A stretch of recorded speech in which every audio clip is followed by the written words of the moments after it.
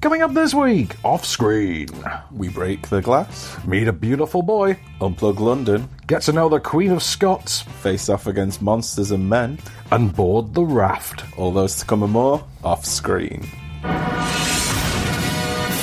This is Off Screen. Off Screen. Off Screen. Off Screen.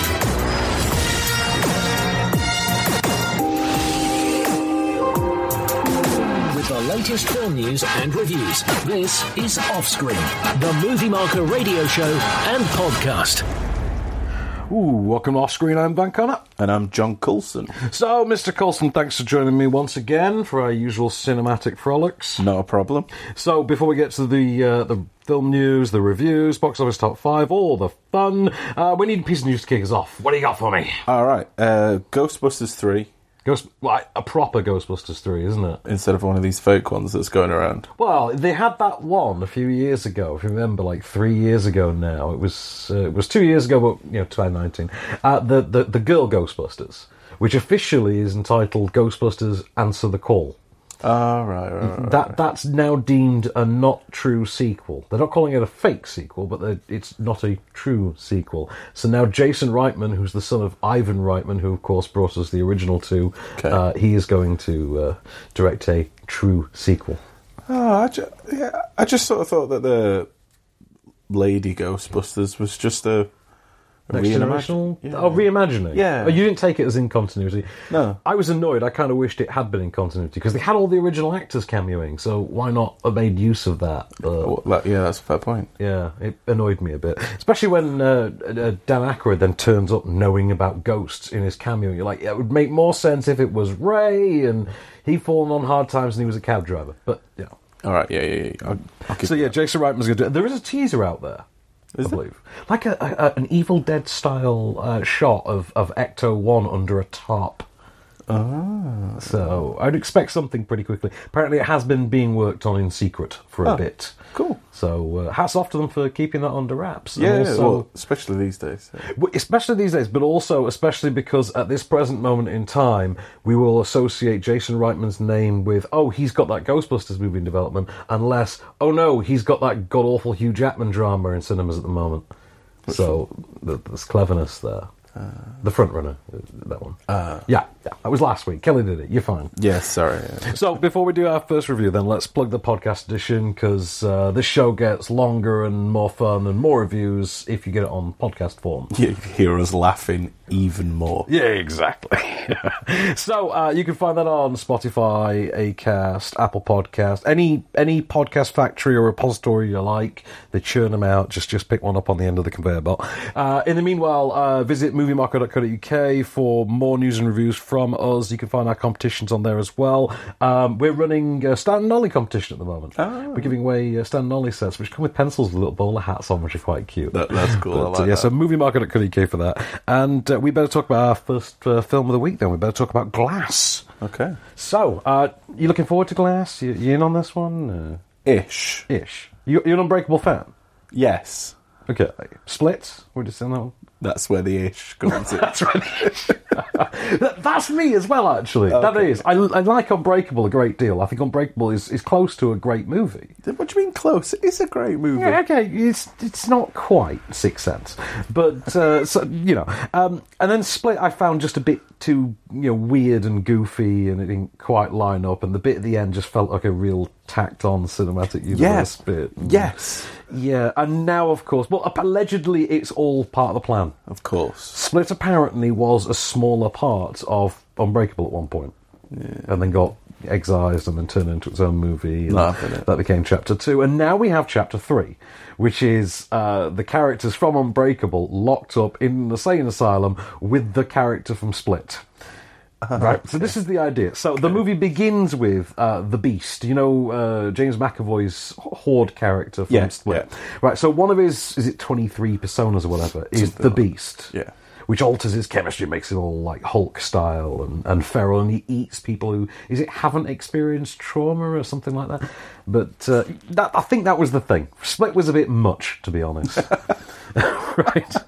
So he's on the loose. He's kidnapped some cheerleaders. He's got them in a warehouse in downtown Philly, and he's sort of taunting them with all his other personas, like that 9-year-old boy on roller skates that likes to be sometimes, and the Patricia, the Mrs. Doubtfire-like character that he puts on.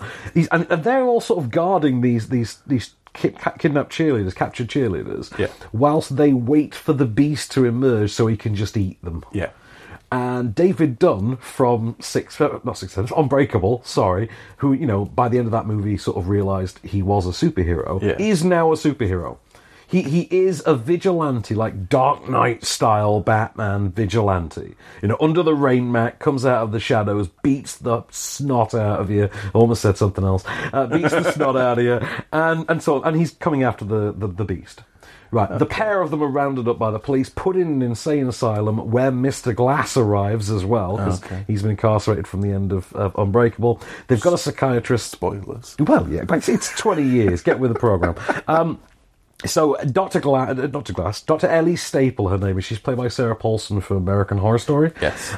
She is a psychiatrist who believes she can cure people of specific conditions whereby they delusionally think they are superheroes. Okay. However, they've got Mr. Glass in there, so this is not going to turn out well. And we have a clip of her dealing with Kevin / the Horde / the Beast, specifically in a room lined with strobe lights that she can trigger and that change his personality from one to the next like a roulette wheel. Here's a clip. Madam, I am Mr. Pritchard. I'm a professor of cinema, specifically Japanese, 1950s to the 1980s. And I have absolutely no idea what I'm doing here. I'm very much in favor of Kevin's reemergence, and yet I find myself in a goddamn prison cell, and I can assure you I am not an...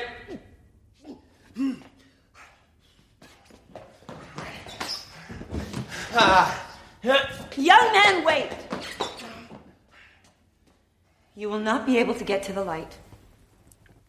Now, I really liked this initially. Like, in the first, 10 minutes, I was like, oh, man, this could be awesome.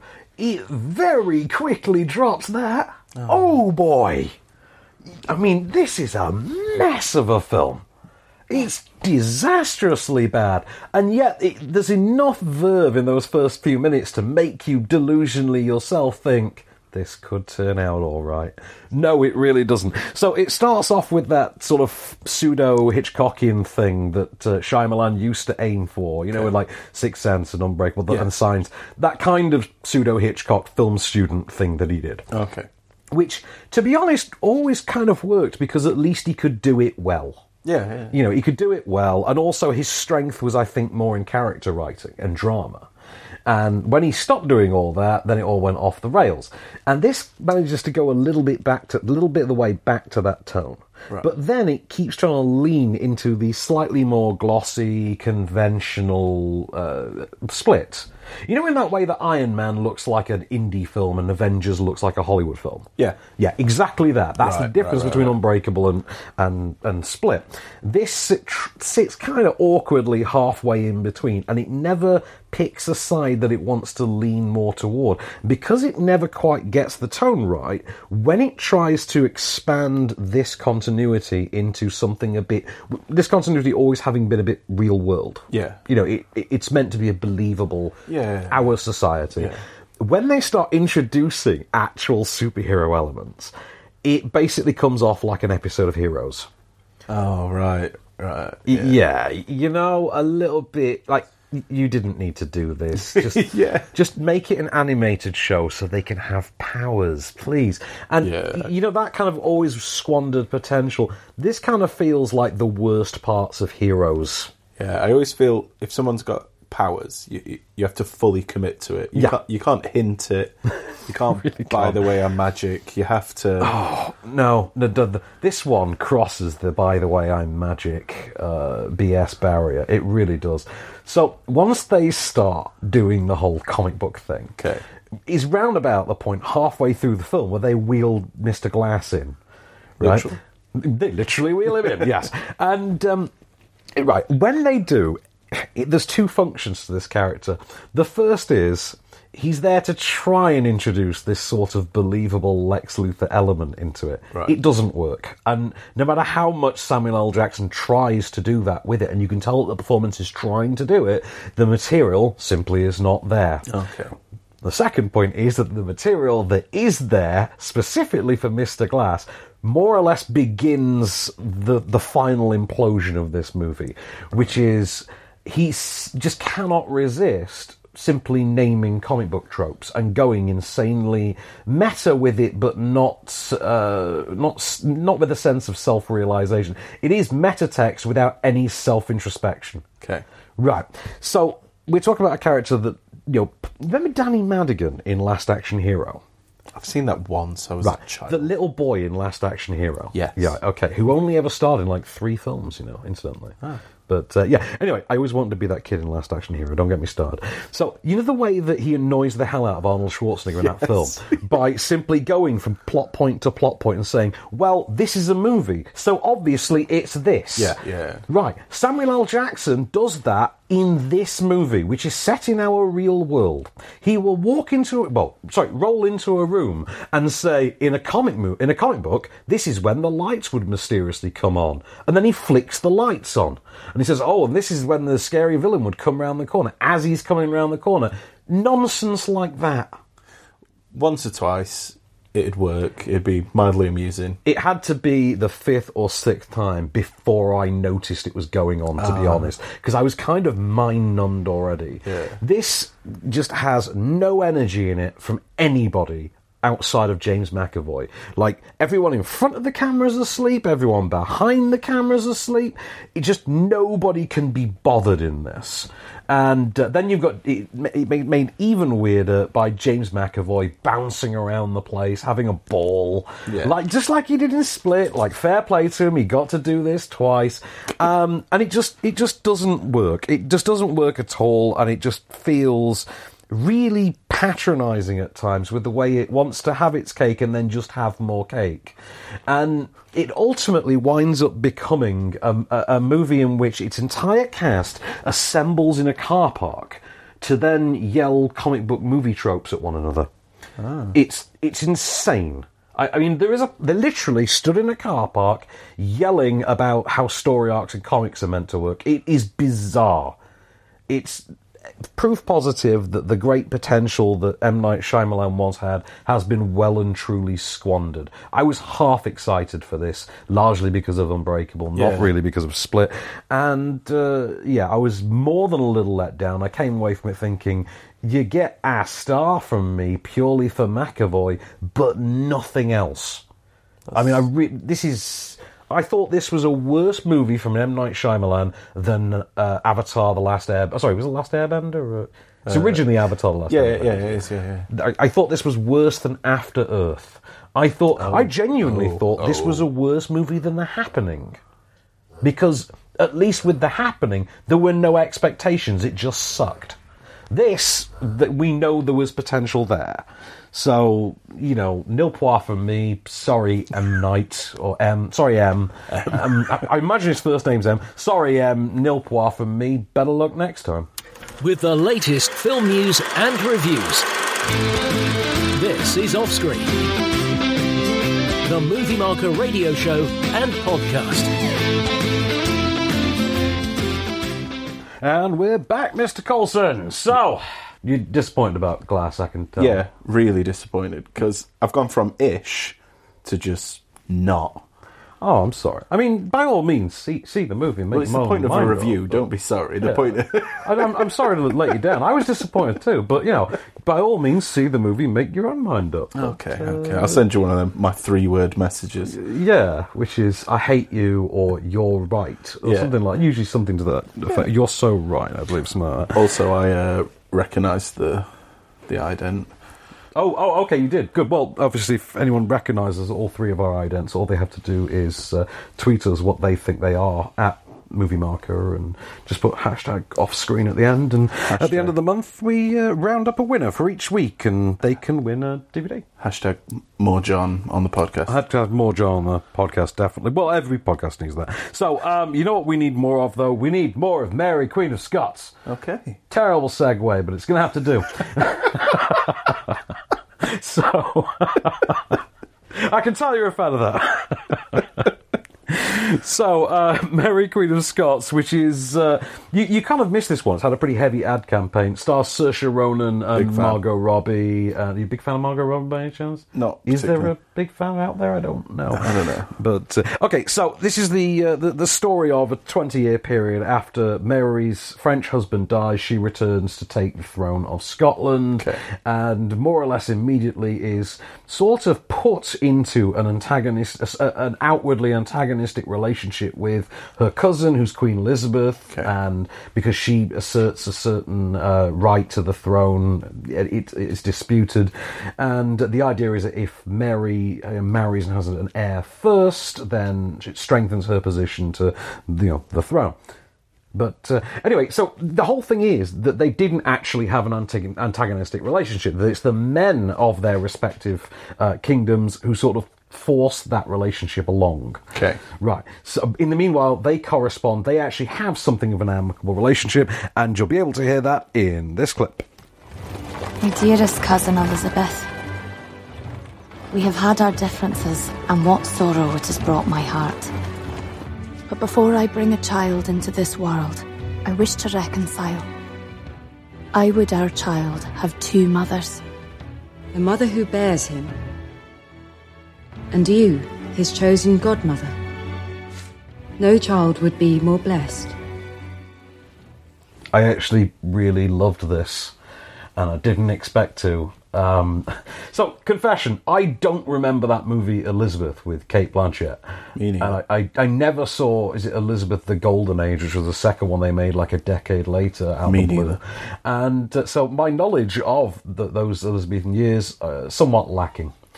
But anyway, so when I saw this, though, actually, I was immediately sucked in. I was immediately taken away with it. It has a certain level of trashy period piece melodrama to it. Okay. You kind of can't help that, I suppose, when you're making these. There's only a certain level of entertainment you can really strive for with these, I think, when you then have to try and squeeze a lot of subtext in, and this does. Okay. And this is really heavily going for the feminist text, and why not? It's a great opportunity at this point in history as well to look at something like this story and actually take it from that angle and look at the treatment of women even when they're in positions of absolute authority, like, being the Queen. Yeah.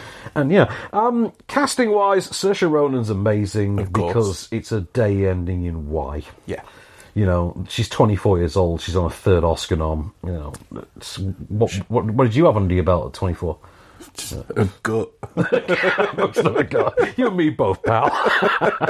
But yeah, she's amazing. She's just brilliant in this. So much internal conflict, and the way she puts that across, the way she, manages to let these little glimmers through, absolutely fantastic. But then, to be honest, I would expect that of Saoirse Ronan. Yeah, that's not a shock. That's just what you expect from her these days. Yeah, it's just day ending in Y. Yeah. Margot Robbie, though, best performance I've ever seen from her. Not even kidding. No, really.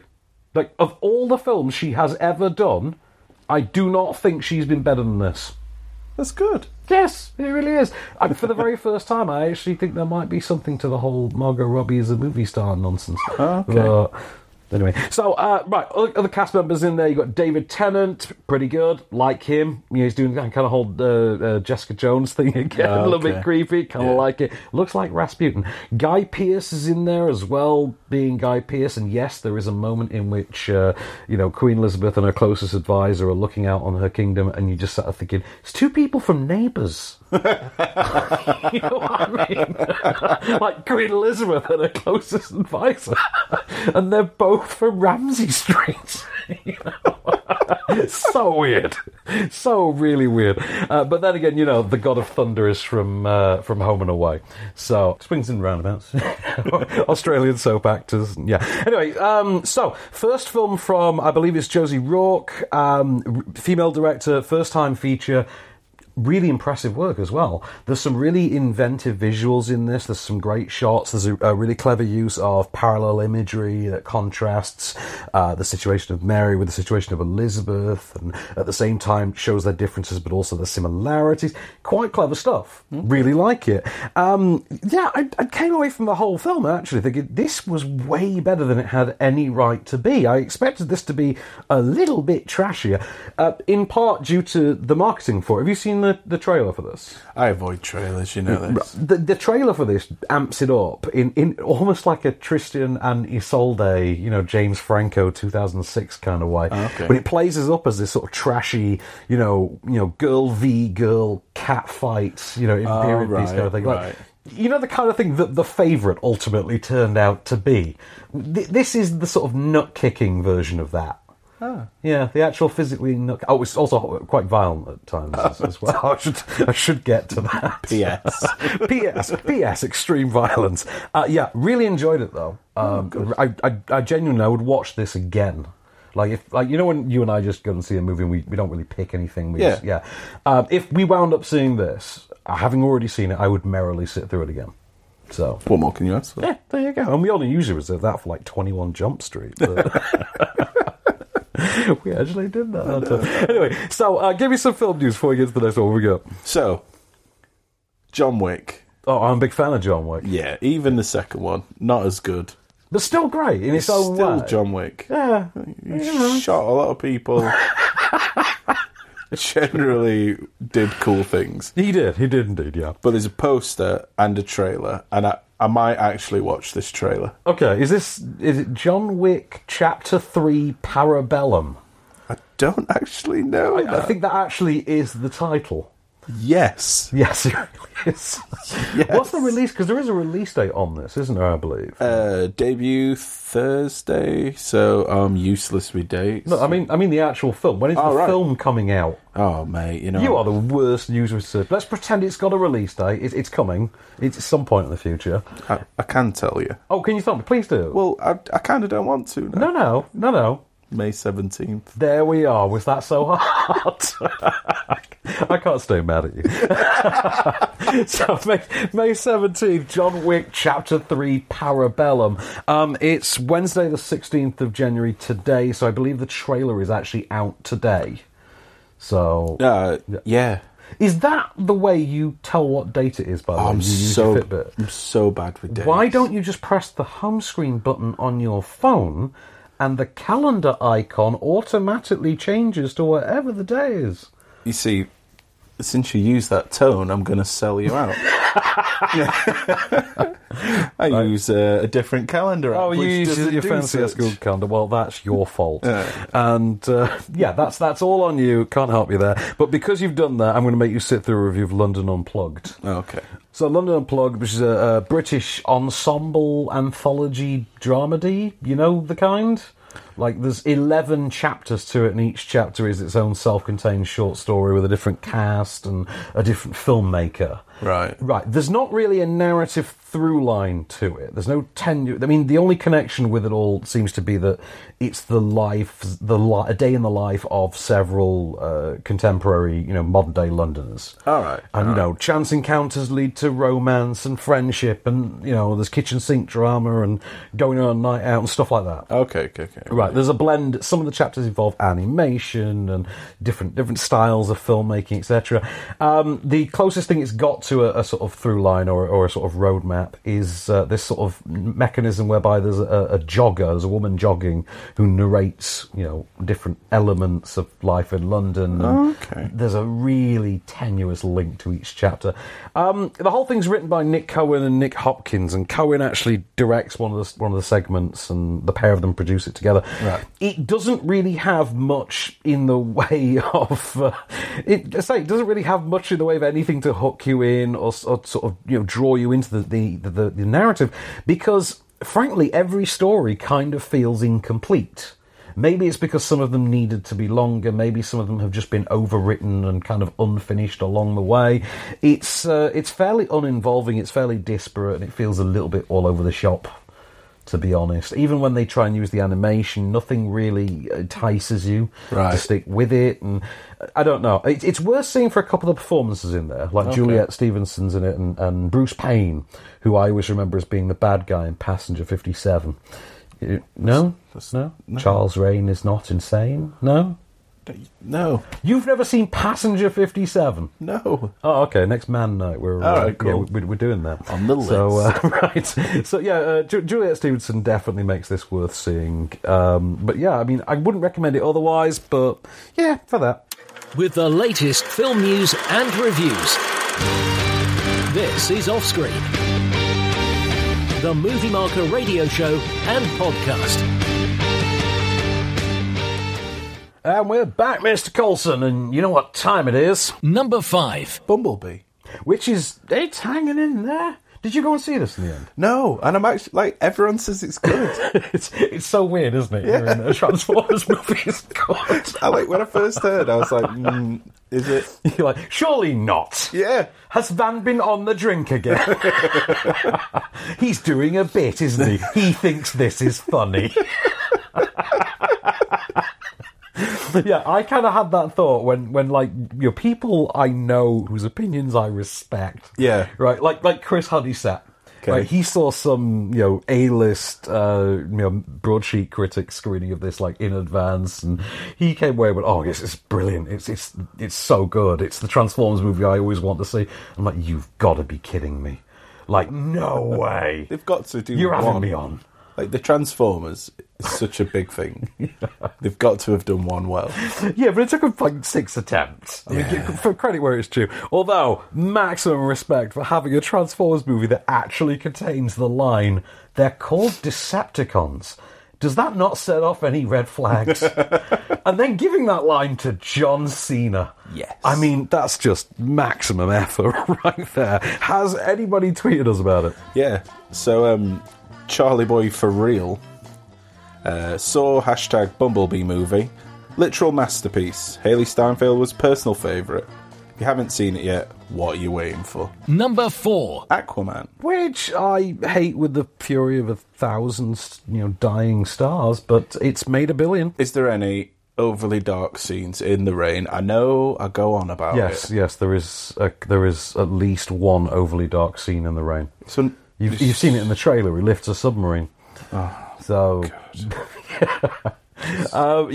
Believe me, you've not even seen the half of it yet. I mean, this is a movie so gormless. The drum playing octopus doesn't even really register on the sort of top 10 nonsense things about it. That's not a casual thing you can drop in, a drum playing octopus. But it has a drum playing octopus. Okay, wow. It cuts away from Willem Dafoe to show us a drum playing octopus. All right, is that what you want to hear? I'm out. It's terrible, but you know what? People seem to like it. Yeah, so go on then. Who we got? At Selena __, possibly another underscore. You can never really tell. It's just a line. 10 out of 10. Recommend gonna see #Aquaman. Because, wow. Number 3. Mary Poppins Returns. Did you? I know you saw this because Kelly told me. We went to see it. And you apparently really enjoyed it. In a certain chain cinemas special, very important sort of style. VIP screen at the Cineworld then. Let's not play coy. Okay, so you had a good time. Yeah, I enjoyed it. I thought it was good. Yeah, I enjoyed the songs. I enjoyed everything about it, really. I was very charmed by it. Yeah, and after you said you've now got a weird thing for Mary Poppins, I was like, oh, Van. And then I watched it and I was like, I've got a weird thing for Mary Poppins. It's because you've seen like Mary Poppins in a tank top doing push-ups in like Edge of Tomorrow that it just makes it a little weirder. Well, now it does, yeah. Well, there you go. Something to think about. In the meanwhile, who's tweeting us about Mary Poppins Returns? Kate, I think it's Blessinger, or I'm going to say Belchinger, because okay, I mean that's not what it is, but she loved hashtag Mary Poppins Returns. What an incredible film! Not only pays loving tribute to the original, but also finds new ways for us to all fall further into imagination. Fall like that. Yeah, bravo. Number 2. The favourite. Oh yeah, fun for us because of Kelly's Twitter handle. Yeah. But oh wow, she's just not had a good time with that one, has she? Honestly, like, I know people listening don't really care, but I'll be sat at home and Kel's phone will buzz, and then she'll pick it up, and the anger. And I'm like, oh, have I done something wrong? Has she's found out? But no. Just people tweeting me like, been to see Kelly at the cinema. Yeah, this is the weird thing. So, I mean, I saw one where someone said, she actually replied to a member of the public with, I'm glad you enjoyed it. I look forward to seeing it. I am not a movie. Which I thought was just terrific and vintage Kel. I really enjoyed The Favourite. I thought it was really good. I've seen it a couple of times now. I think it's very sharp, very pointed, very witty, very fun. Very nasty and very much in the vein of almost something like The Death of Stalin. I do think the fisheye lens is a bit off-putting. Yeah, I think that's a bit annoying. My doorbell's got a fisheye lens. So. Yeah, I know, but at least it's one of those cool ones that works over Wi-Fi. Yeah. But, and 3G. Let's not get the angry people atting us. But those tech community guys, they're really vicious. Yeah. Anyway, but yeah, I really enjoyed it. I say I watched it a second time, I think, this weekend. But yeah, thoroughly recommended. So, has anyone tweeted about it? Yes, James. Finally got to see hashtag The Favourite before it leaves cinemas. Of course. Olivia Colman is flipping amazing, but not enough people are talking about how brilliant Rachel Weisz is. He's not wrong. Rachel Weisz, for me, standout star of that film. Strong. Number 1. Stan and Ollie. Which I liked. I have issues with. I mean, it is more of a character thing than it is a plot thing. And, right, so the weird thing about this is, right, Steve Coogan has this weird American accent through the film. Right. Now, I might be alone in hearing this because other people don't seem to have taken an issue with it and think I'm going insane. Okay. I mean, I've had people angrily get in touch with me just to point out that I'm an idiot because Stan Laurel was from Britain and I should do my research. I know he was from Britain. I'm just not sure Steve Coogan does. Okay. Yeah. I mean, I honestly, you sort of think, was it because Steve Coogan's voice didn't sound enough like? Because it is decidedly American. Right. I can't think of any other way to describe it, but yeah. Other than that, I really like the film. Coogan, despite the accent, is great in it. See, me and Kel have got this thing. When we're at the cinema, you see trailers, previews, whatever. Yeah. When one finishes, we lean towards each other and whisper just yes or no for if we want to see a film. Okay. Quietly, because we're good cinema goers. And this was a no, so I'm not even interested. I don't know. It's not like a Saturday night popcorn pleaser. It's more of a Sunday afternoon when you think, you know what, I'm going to have a wine day today. It's one of those. Okay, that's the best way to characterise it. Okay, has anybody tweeted us about Stan and Ollie? Matthew Smout. Stan and Ollie, absolutely outstanding film. Great casting. Fair enough. That's all he said. He was having a wine day. He was. He was. There we are. So, we've got a quick piece of film news before we get to the next review. We've got a couple that we could possibly talk about. Okay, what's taking your fancy? So, mainly TV stuff is taking my fancy, but that's because I'm... You are quite a big TV person. Yeah. But we'll go for Sopranos. Oh, yes. Yeah, okay, so, you watch The Sopranos? No. Okay, I'm surprised because me too. When you do watch it, it's going to blow your mind. It really is. It's a bit. Do you know what it is? Go on. There's quite a lot of it. Once you get in, once you're with it, once it's rolling, there's not enough. Like The Shield. Yeah, there's once you're in it and that ball's going, you do not want it to stop, and there's never enough for you. Do you remember the first time you ever saw The Godfather? Oh, you haven't seen The Godfather, have you? I haven't, no. Dear Lord. I know. I just feel like I want to just restrain you. And in my defence, my brother had it on DVD, fancy little box set, wouldn't let me touch it, so... Well, I wouldn't let you put your grubby little mitts on my DVD. Wow. Wow. I'm saying little as well. Your hands are the size of my head. Anyway, but yeah, so they're making a prequel movie to The Sopranos. Yes. If you follow on The Sopranos in any way, it kind of undermines what made the end of that series what it was. It's a much disputed thing because it leaves a lot in the air. Okay.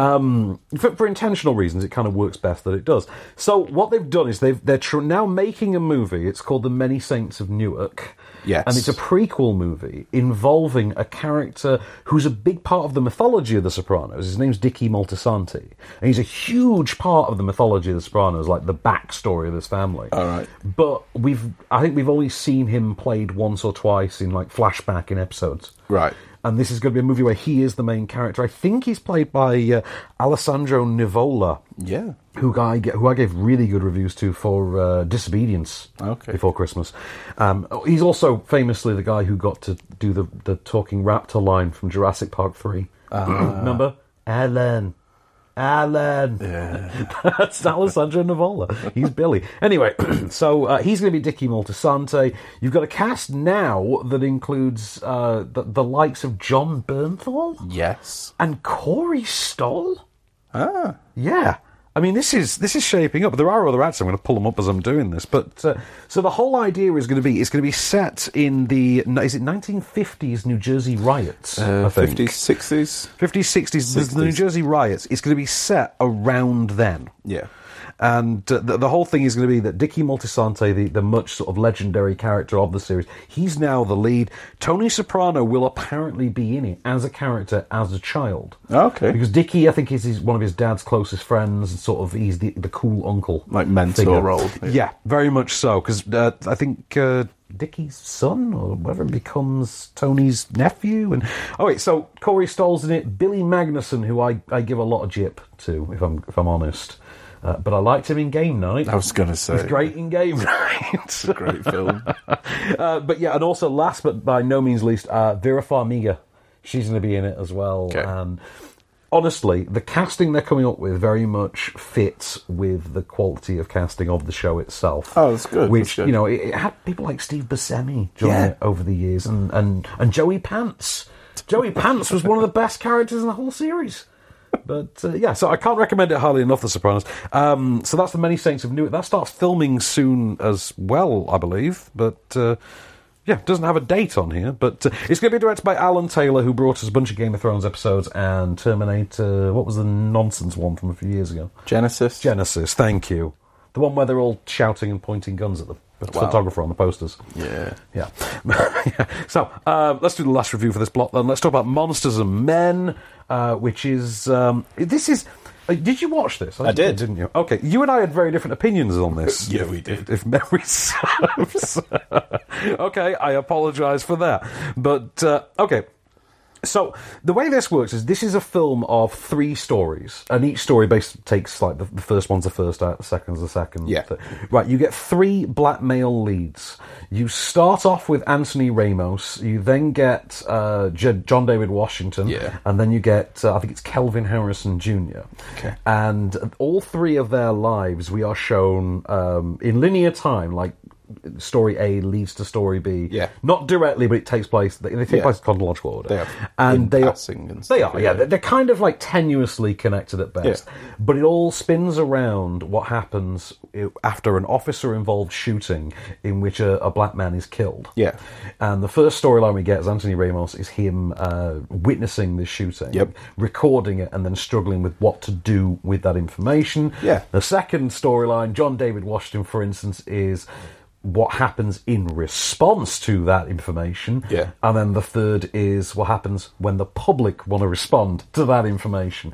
And it's, I thought, a quite cleverly structured story.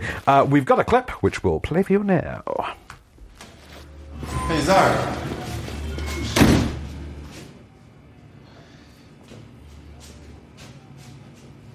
Where do you think you're going? I'm going downtown. Downtown? can't you see what's happening out there? And you want to do what exactly?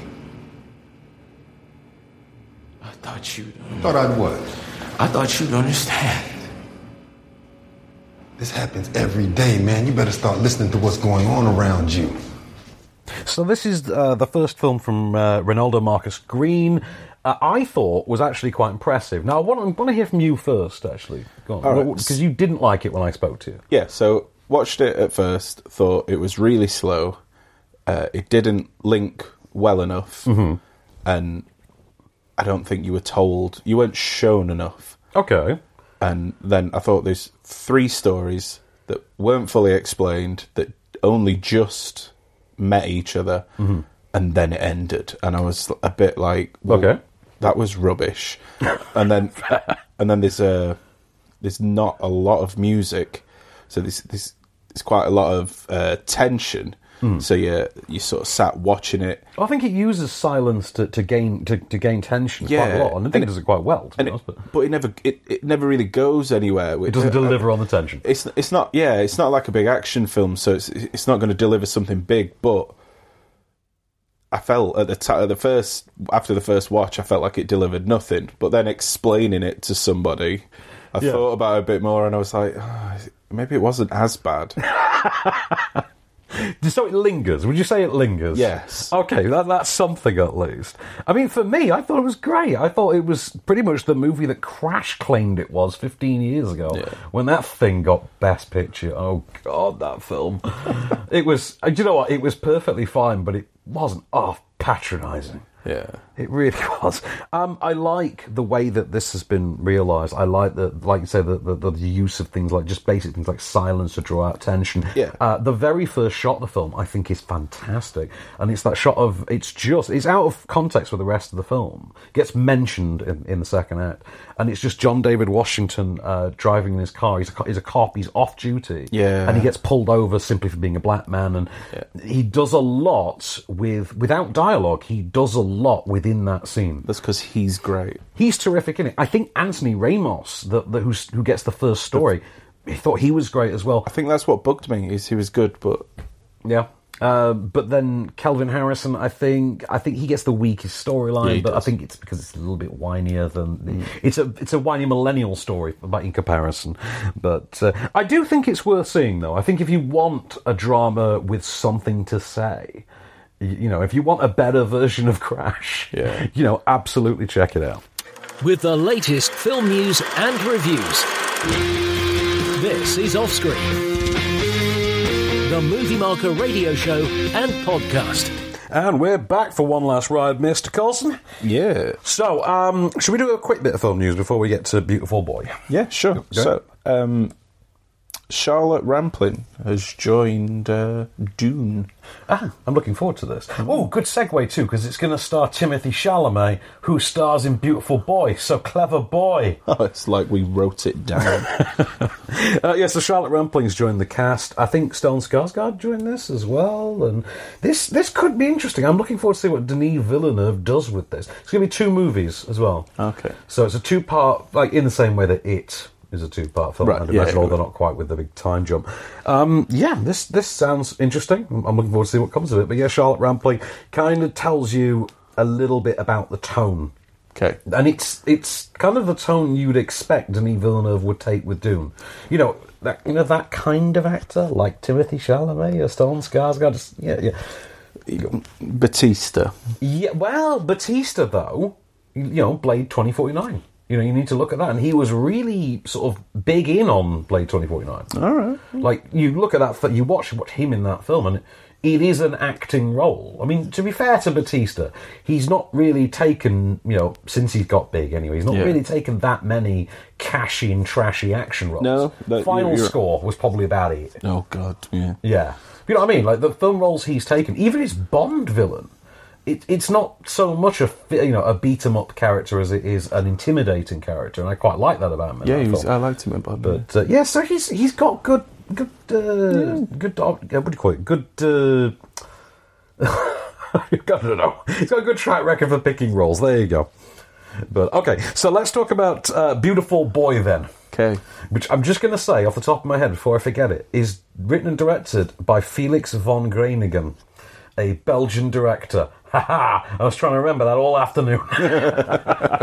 Right, so this is based on the memoirs of both the journalist David Shep and his recovered addict son Nicholas. Right. Now, this is the story of Nicholas's addiction, which began in his teenage years and goes, because I think we really go through to his kind of, at best, late teens, early 20s. Okay. It seems to take place over only 2 or 3 kind of years. It starts with casual recreational drug use at high school, fairly normal stuff, but obviously escalates over time to the point that it becomes a crippling addiction that will destroy not only his life, not only his future, but also the present for his family. So we have a clip, and because the film is told in linear fashion, but we get numerous flashbacks. Okay. Not necessarily, consecutive flashbacks. Flashbacks sort of out of sequence that as affect the narrative as we need at any given moment. So this is one such flashback of Steve Carell as David, Timothée Chalamet as Nicholas. This is teenage Nicholas smoking a joint with his father in what sort of a bonding exercise for the pair. You did a lot of drugs, right? I did my share. I experimented with some drugs. I did. But not harmless. There was a guy... No. This is the lecture part, right? Yes. Yeah, you worry too much, right? Everyone does it. Just be careful. It's just a little pot. I remember just partying a little. It's just, it's just once in a while. Mm-hmm. I deserve to party a little now. Deserve to party? Look, it takes the edge off things. It takes the edge off of stupid all-day reality. So... Timothée Chalamet doing the Timothée Chalamet thing and Steve Carell doing the Steve Carell thing. Right, they're both terrific. Yeah. They're both absolutely terrific, and they have great screen chemistry. That familial bond, that father-son, that love, that father-son bond, you feel that. These are great characters, and you do feel it. The only problem is they're great characters in a real mess of a film. Not a mess. Actually, mess is the wrong word. A real dullard of a film. You've seen this so many times. Right. I promise you've seen this. I saw this 20 years ago when it starred James Woods and Sean Young, and it was called The Boost. But I'm not even kidding. You watch that film now, wow. But especially since they're both like persona non grata nowadays. Okay. But so the problem is, it is that very standard made for TV, usually starring a CSI actor, Lifetime movie about the drug addicted son or daughter. Yeah. And as such, it comes with the requisite scenes, the plot beats that have to be there. I think you have a problem. Okay, I'll go to therapy. Now I'm out of therapy, and I had a bad afternoon, so I'm going to relapse, and then I'll disappear, and none of it's original. And you would think that being able to hang its hat on the real world personal story of the Chef family, you'd think that would give it something of an edge, maybe something new to find. And there's almost something. Oh. Almost. See, the film opens with the scene in which Steve Carell's character is talking to an expert on the subject. He's talking to an addiction expert, a doctor who advises him on the physiological mechanics of addiction and how it works and how the human brain, moves tab A into slot B accordingly.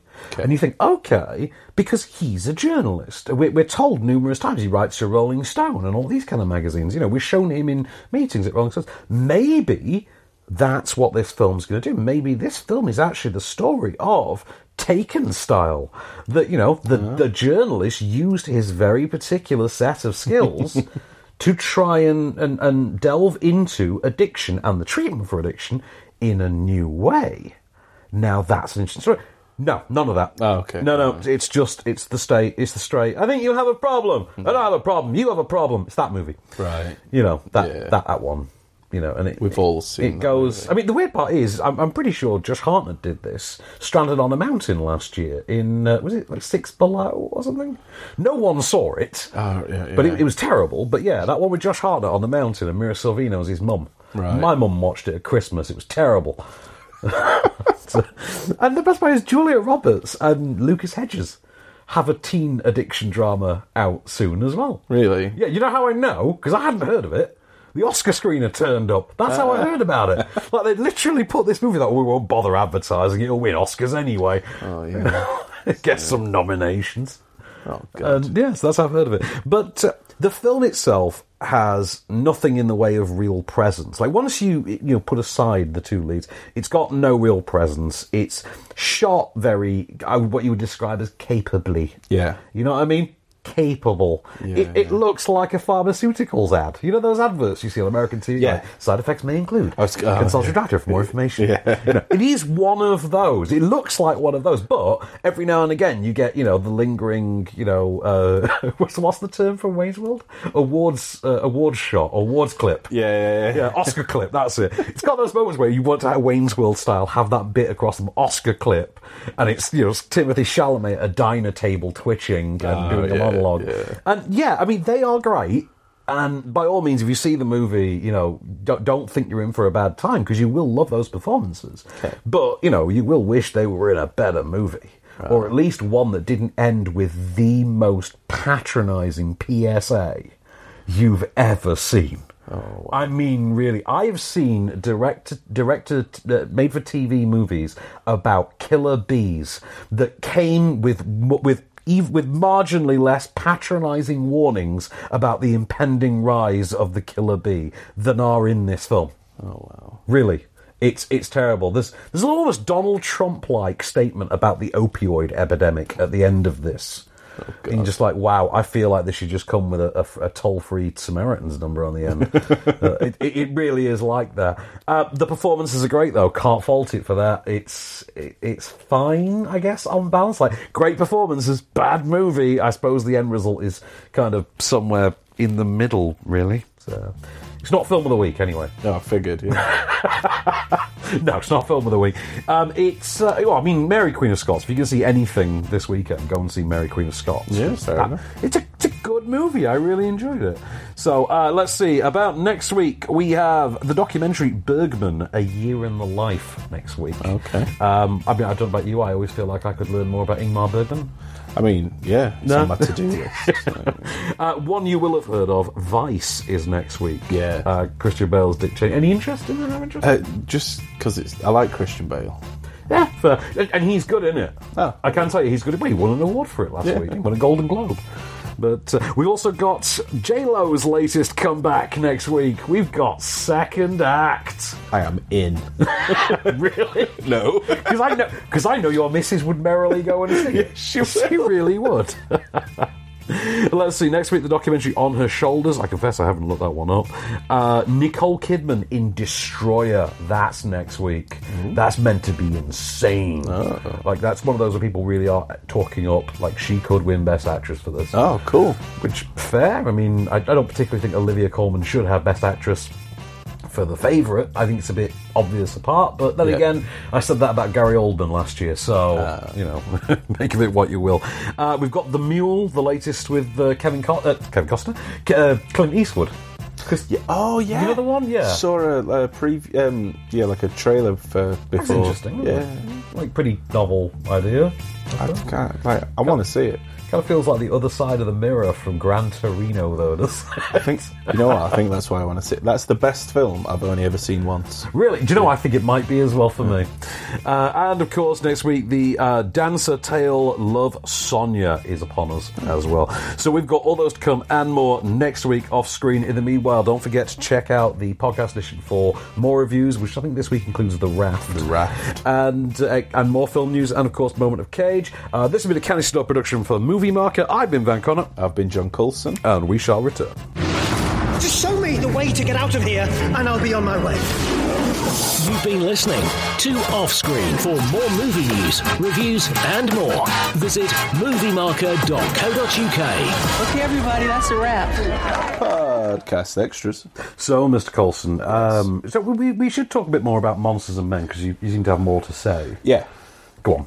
So, as I said, explaining it to somebody and thought it was actually a little bit better than I originally thought. Okay. Since I give you a 3-word review of that was shit. Yeah, I think it's true. But I think if a film wants you to think about what it's shown you, if it's got something to say and it wants you to think about what it said, I think it should give you a minute to process. Yeah.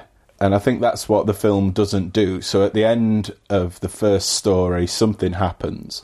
And I don't know. I think it should have given you a minute to agree that it was a bad thing. Yeah, it shouldn't have happened, and think about how it does happen. And it should have given you that minute, because then I think it'd have had more of an impact. But instead, it just moves on to the next one, and you're like, whoa. I'll counter you. I'll counter you by pointing you back towards the clip we actually used for it. Of the baseball kid from the third act, of his dad telling him, look, you need to not focus on this. This happens every day. Yeah. You need to accept that this is the world. And I really liked that about the film, that for me it captured that paranoia. It captured that hostility and that tension that exists between the black community and the police for the frequency with which police will step over the line when it comes to racial profiling. And I thought, for me, it got that because it had the insensitivity to basically have something terrible happen and then just move on. And just move to the next thing, because it kind of like life in that way. Yeah, I'll give you that. I think the same thing happened second act, around the dinner table. Yeah, same conversation, disagreement, move on, and you're like, whoa. Exactly, I really love that scene. Do you know what I didn't realise about it when I was watching that? John David Washington's wife, I couldn't place her the whole way. I'm like, I know this woman. I looked at something, Nicole Bahari, or Behair, I think her name is. She was the female lead in that awful Sleepy Hollow series a few years back. Oh, the TV. Yeah, you know the one where Ichabod Crane was like a modern CSI. Yeah. Where he transported through time and the whole thing. But yeah, she was the female cop in that. But the whole way through that was bothering me. So I think, all in all, if you're going to watch a film that has a point, makes you think, and wants you to go away and talk to your friends about the film, watch BlacKkKlansman. Okay. for the same kind of thing. Yeah, I mean, there's the same kind of thing. Even the same actor being better. Oh, John David Washington. Yeah.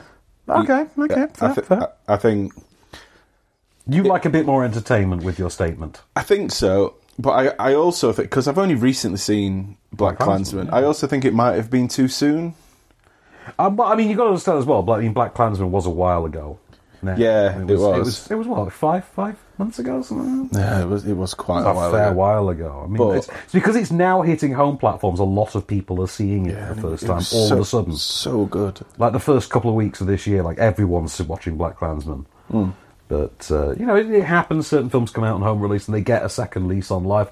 I mean, the most famous example in history is The Shawshank Redemption, a movie which made next to no money in cinemas and nobody saw it, although the critics gave it glowing reviews, and then obviously it hits home entertainment like a year later at that. Back in those days, because it used to be like a year for VHS. Yeah, you didn't have to wait that long. And then, when it hit VHS, it gained this whole other lease on life.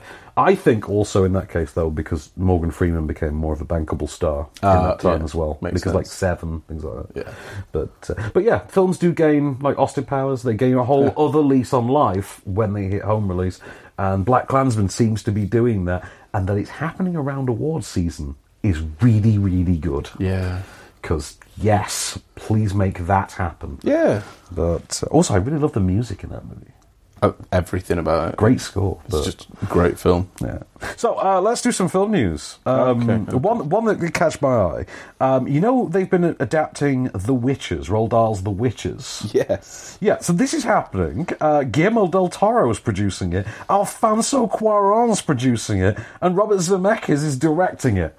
And now it's got a star. It does. It does. It has Ms. Anne Hathaway as its star. So, yeah, this could be interesting.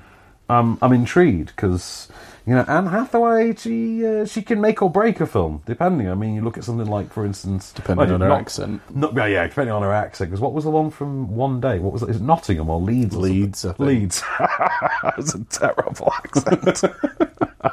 That was absolutely atrocious. Dissy, you pointed this story out to me earlier, and that's that Bill Murray, who's an actor I believe you're a big fan of. Yes. And, well, we're all big fans of Bill Murray back in the day. Yeah, we had this conversation earlier. Not when he's doing, like, Flowers on the Window. I think I recently watched Zombieland again, so... Yeah. Well, he's good in that. He's fantastic. He's actually having fun for a change. But I liked that one. A few years ago, he did one where he actually did an outright comedy again. He did a straight comedy again. And it was with Melissa McCarthy and Naomi Watts. And it was St. Vincent? I don't know. It was about 4 or 5 years ago. He did a comedy with Melissa McCarthy, and it was actually not bad. I'm going to have to... it's on the streaming services. I think it's on like Amazon Prime or Netflix or something. Oh, okay. So you should be able to find it easy enough. But yeah, so Bill Murray is going to team up once more with Sofia Coppola, which is a big deal, obviously, because she directed him in Lost in Translation. Yes. You know, that was quite the hit when it came out. And, so they're going to team up again for an upcoming film called On the Rocks. It's going to star Rashida Jones. Yes. Anne Perkins. Yeah. That's pretty much what I always think whenever I say Anne Perkins. So Rashida Jones stars. She's going to be a young mother who reconnects with her estranged father, played by Bill Murray. And he's described as being a larger-than-life playboy. Good times. I mean, because there's only 2 actors in the world you get to be, a larger-than-life playboy at that age. Okay. And they are Bill Murray and Michael Douglas. Yes. Yes. You only get those 2. Okay, maybe Steve Martin. Maybe. No. Like I could see Steve Martin pulling that off. Ted Danson. Yes. Good Place era Ted Danson could pull that off. I mean, how good is he in The Good Place? He looks good with grey hair. He does, doesn't he? He pulls off the whole white hair look. I love The Good Place. Right, so here's where this gets even more interesting. Okay. The film, On the Rocks, this is going to be the first feature production under the new deal between Apple and A24. You know, A24, the studio that make all the sort of acclaimed horror kind of films. They made Hereditary, for instance. Yeah. But yeah, Apple signed a deal with A24 to produce a number of feature films for their new streaming service that they're launching. Isn't that supposed to be, like, family-friendly, though? Well, this is the thing. When it comes to films, I think they're going to be a bit more selective. But, okay. But then again, who knows? You know, we don't. It sounds like a comedy. Doesn't necessarily have to be too raunchy, I suppose. Yeah, no, you've got a fair point. But, yeah... I don't know. I'm the whole Apple streaming thing. I'm not that sold on. Yeah, me. It's not like the Disney one. I'm sold on the Disney one. You've got no choice. Right. So the Disney live action, adaptation thing that they're doing. Yeah, don't. No, because they've announced another one. If they've already killed Jungle Book, so you're really taking the Jungle Book to heart, aren't you? Look, right. Did you watch Mowgli? No. You need to watch Mowgli and let me know what you think. 'Cause I'm very curious. All right. But really, it's on Netflix. You can watch it. It's I think you'll like it more than the Disney one. It's because the Disney one was shocking. Yeah, okay. Well, okay, so the director of M. Butterfly, David Henry Hwang, has been signed up to direct a live-action musical adaptation of The Hunchback of Notre Dame. I don't care. But I'll be really honest with you, I kind of don't with The Hunchback of Notre Dame. I saw that in the pictures and didn't do anything for me. It was like 96? I think I've seen it once. I think I saw it that one time at the cinema and I never really saw it again, but I'm sure it was about 96, 95, no, 95 was Pocahontas. I'm sure Hunchback was 96. That's when we used to get only one Disney movie a year. So I was 10, so I was too busy playing football and eating dirt. I think my mum forced me to go along, with her and my sister to see Hunchback of Notre Dame. Well, it was my sister and my cousins. Younger sister, yeah. Younger sister, and my cousins were the same age as my sister, so we all had to go to that. And I think more than anything, I wanted to be next door watching Independence Day again. Yeah. Because 13 years old and it was the summer of 96. It was like that or Twister. I just want to watch those 2 movies on loop. Yeah. That's fair. Actually, there's been this thing in the sort of film Twitter sphere this last week, and it started with a Guardian article that 1999 was a banner year for films. All right. That it was a year unlike any other, and we'll never see any like it again. And they list the films that came out that year. Okay. And, and it's things like The Matrix, Fight Club, Will's Enough, American Psycho, Boys Don't Cry, things like that. Okay. Yeah. And you think, okay, it was all right, I guess. Yeah, so one of the things I wanted to do was I wanted to put that to the test. And I wanted to actually pull up a list of the films that opened in 1996 and go through, because I can remember some really daft ones, but, why wouldn't I? I'm me. Yeah, so you were 35 in 1996. What's that joke from America? You ever heard there's an American Dad joke where Roger the Alien says something like, back in the 50s when I knew Stocker Channing. I was like, you knew Stocker Channing in the 50s? No, I knew Stocker Channing in her late 50s. She was already 46. In the late 50s, it was already 46. Says in the 50s. Yeah, whole thing. The whole gag is that she's ancient. But, okay, so I'm looking at the... That went terribly wrong. Terribly wrong. Okay, right, this is the list of films that came out in... Sorry, I've got 96. It was 99, wasn't it? Yeah. Sorry, I'm losing my damn mind today. 1999 in film. There we are. Okay, because 1996 opened with 12 Monkeys. I'm like, that's an amazing movie. You seen 12 Monkeys?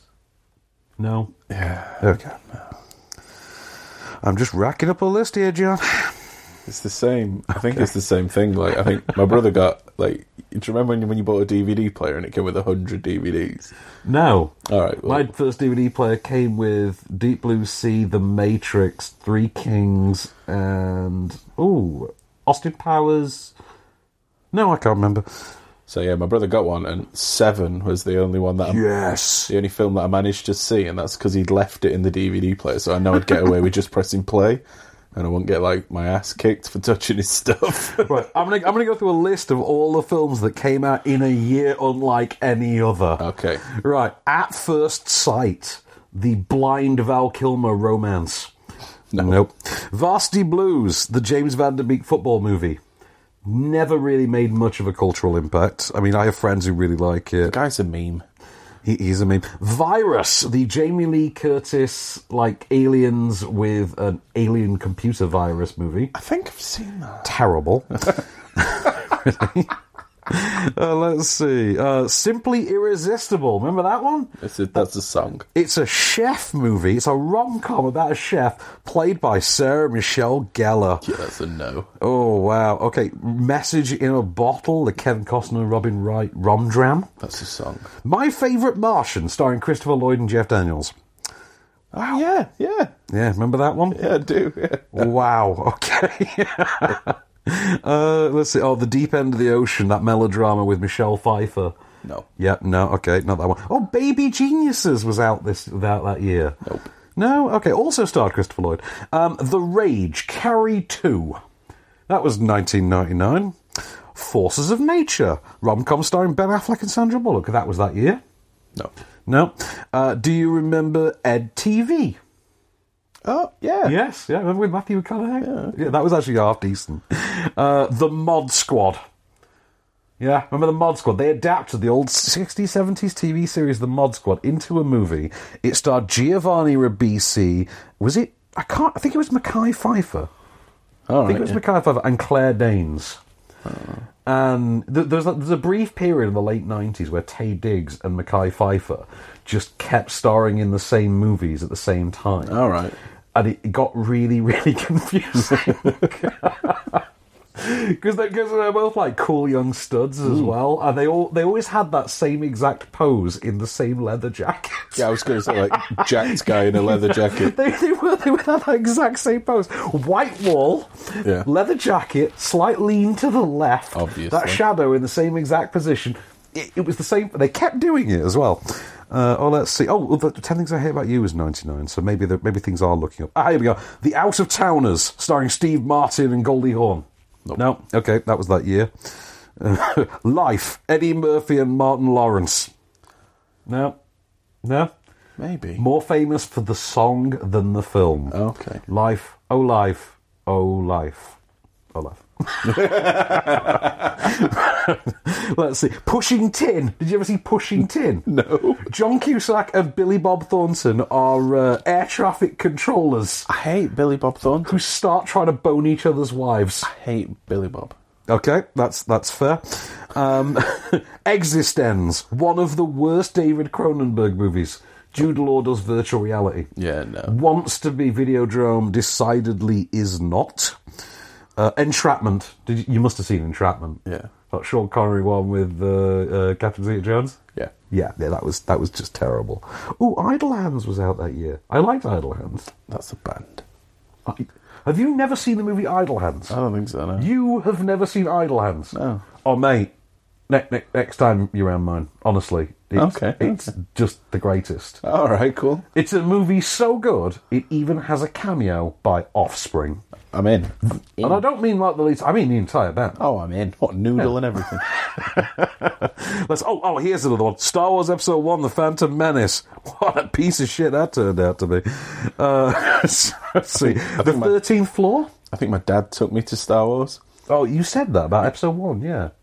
That was the only one you'd seen? Yeah, and my dad was like, yeah, it's not Star Wars. So Star Wars Episode 1, The Phantom Menace. The 13th Floor, virtual reality movie starring Craig Bierko. No. No? Doesn't. Okay, it wasn't great, put it that way. Decidedly was not great. Wild Wild West. Yeah, that was that year. Remember that? Yeah, I do. Hang on, Wild Wild West, that was 98. Wasn't it 98? Okay, it must be 99. Do you want to know something really embarrassing? What? I had this single. So did I! Yeah. Actually, it came on in the song recently the song came on in the car recently when I was playing Designated Driver, and I was on my own at that point. I was just like, holy shit, I actually remember all the words to this. Of course you do. Of course I do. Every line in that song I remembered. Muppets from Space, that one sucked. Okay. Yeah, that one was pretty bad. The Blair Witch Project, I still maintain, is a terrible movie. I avoided it. I've only just started getting into horrors. Oh god, The Haunting. Did you ever see The Haunting? No. That was the one with Liam Neeson, Catherine Zeta-Jones. Right, they released, you know, in that Armageddon Deep Impact-like way? Yeah. In 1999, they did that with haunted house movies. Oh, right. So you had The Haunting, yeah, and then you had House on Haunted Hill. Okay, yeah. And I think House on Haunted Hill turned out to be the better regarded one, because for one thing, I think The Haunting was like PG-13, right, and House on Haunted Hill was an R. There you go. And it was more violent and nasty, and I think that one starred Taye Diggs. So, not Mekhi Phifer. Did he have a leather jacket? He did have a leather jacket. He actually had a leather jacket in the film. You're so happy about that. I really am. I feel like every time for the rest of my life now, whenever I see either Mekhi Phifer or Taye Diggs, I mean, it doesn't work as much now, because as they've gotten older, they now look a lot less similar. Yeah. But when they were, in their prime, yeah, they looked very similar. They did all the same kind of roles. Although, I do love Taye Diggs in that movie Go from 1998. You ever see Go? No. Doug Liman movie, takes place over Christmas Eve. Really good movie. I'll show you it sometime. Okay. But now that's how you do like an ensemble anthology movie. So, although that one's a bit more Pulp Fiction-y. Okay, so let's see. Other movies that sucked in 99. I'm not going to say Mystery Man. Broke Down Palace, I suppose, a little bit. That kind of blue. Oh, Mickey Blue Eyes. You ever see that one? No. Hugh Grant proposes to his girlfriend, and she has to confess that her dad is a mobster. Yeah. Played by James Caan. No. Yeah, I really wouldn't bother. The 13th Warrior. Antonio Banderas plays an Arab. Again. You know how I feel about this. I was thinking, isn't that the oil movie? No, he's done it multiple times. Okay, multiple times. Anthony Hopkins has slapped on the fake tan and played an Arab. And I'll tell you something, as an Arab myself, it pisses me off. Okay, it pisses me off. Right, The Astronaut's Wife, that was that year. That was like Rosemary's Baby, but with Johnny Depp and Charlize Theron. Wasn't terribly good. You're still laughing at me there. He was so angry. It really does piss me off. It's like we got Oded Fair for nothing. Nothing. Oded Fair's existence is worth less than nothing so long as Antonio Banderas continues to exist. I need to look that guy up. Who, Oded Fair? Yeah. He's the dude from The Mummy. Played Ardette Bay in The Mummy, you know, with the long hair and the bit. You have unleashed the creatures we have feared for more than 3,000 years. There will be no stopping. I know what you mean. You know what I mean? From Deuce Bigelow. Women pay me to give them pleasure. Oh, God. I love that dude. Oh, God. Oh, here's one that came out in 99. Shoot. Right. Chill Factor. What? Oh my God! Did you never see Chill Factor? No. Right. Chill Factor starred Cuba Gooding Jr. and Skeet Ulrich. Wow, that's a name. And they were a pair of like truck drivers who were transporting like a hazardous chemical that, if it reaches above a certain temperature, will like destroy the world or something. Destroy the city block. That rings bells. This is actually a thing. This happened. So yeah, Chill Factor, which came out on September 1st that year. It was terrible. It really was. Let's see. Stigmata. Remember that one? That was... which Arquette was that? Patricia Arquette. Patricia Arquette. She gets the actual stigmata, like Gabriel Burns, the priest, who like tries to exorcise her... Exorcise? Perform an exorcism. Yeah. Exerciser, like he's a Pilates instructor. But the whole thing was, it had this like insane hyperbolic style to it, and it even included like a rave track by Chumbawamba. Oh wow! The song was called Amnesia, and its chorus was "Do you suffer from long-term memory loss?" repeated over and over again. Oh, yeah. You know it, yeah. Blue Streak was also that year. Martin Lawrence, the criminal who pretends to be a cop to get his stashed diamond from the air vent. Dude, you made me watch that. I did not make you watch that. Yes, you did. Was it on Now TV once, and we had like half an hour to kill, and I said, let's just leave Blue Streak on? Because there's no way I would willingly sit through the whole Blue Streak. That might have been it. Although Dave Chappelle's in it, so I wonder if it's... No, it's not worth a revisit. No, it's not. Oh, okay, here's one. Double Jeopardy. That was out that year. Wow. Remember that one? Yeah, I think so. Yeah, that was terrible. Yeah. I saw it in cinemas, and then I had the misfortune of watching it on a flight afterwards. I love watching films on planes. They are not anything near the actual film that you're supposed to see. No, they are not. I saw The Last Stand on a plane. What, the Schwarzenegger one? Yeah. Oh, God. So much of it was cut. Really? Why bother? I think the last flight I got on, I got drunk off my ass, and I fell asleep watching Pacific Rim and... I watched Thor the Dark World all the way through and then fell asleep halfway through Pacific Rim. Wow, you should have done that the other way around, and I'm a Thor fan. My cat's called Odin, for God's sake. I got to watch a little bit of Pacific Rim Uprising while I was away over Christmas, because it premiered on like Sky Cinema. Yeah. And I was with my mum, and I had it on. She's like, oh, God, they made another one of these. First one's great. I was like, yeah. She's like, it's nowhere near as good as the first one was rubbish. Although, have you watched it recently? The first one? Yeah. I watch it semi-regularly, I would say. I don't think it holds up as much as I remember. No, it holds up. Okay, all right. No, it holds up. You're just wrong. Yeah, I'm all right. That's fine. That's fine. I'm all right with that. It's okay. You can be pretty or you can be right. You can't be both. Right, let's see what else we had. Oh, God, The Story of Us. Now, you won't have seen this, I'm guessing, because nobody bloody saw this. Right, it was a sort of romantic comedy drama starring... I like that nobody saw it, and you're like, off the top of my head, this is what happened. Well, that's why I'm me, and yeah.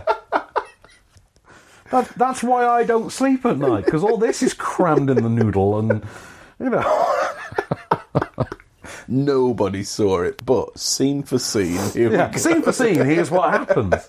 Right, it stars Bruce Willis and Michelle Pfeiffer as a middle-aged couple. They've got sort of adult kids, and the kids leave home, kind of thing. Right. And they're faced with like having to sort of get to know each other again for like the first time in like decades as a married couple. Oh, okay, and they wind up sort of separating. Yeah.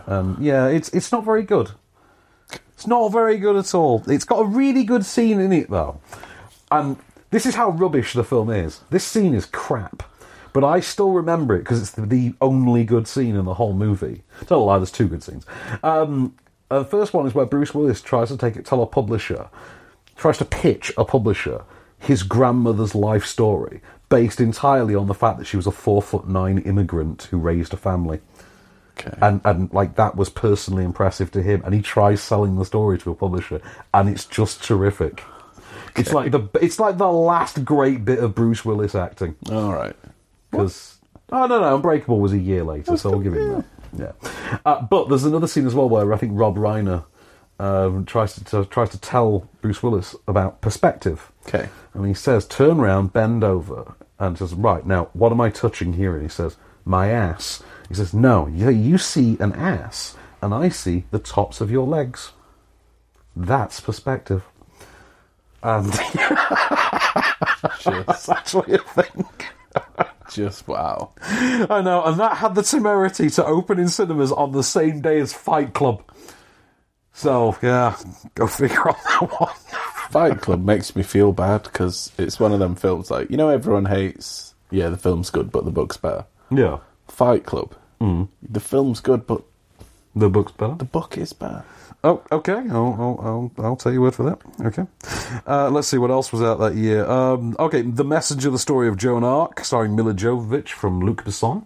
No, terrible. It really was. The Bachelor, in which Chris O'Donnell does he have to get married to get a fortune or something? Are we talking about the dude who played Robin? Yeah. You just know. Yeah, it was terrible. It starred Reese Witherspoon, I remember that. He played Robin in a Reese film. Witherspoon. Renee Zellweger, the other one.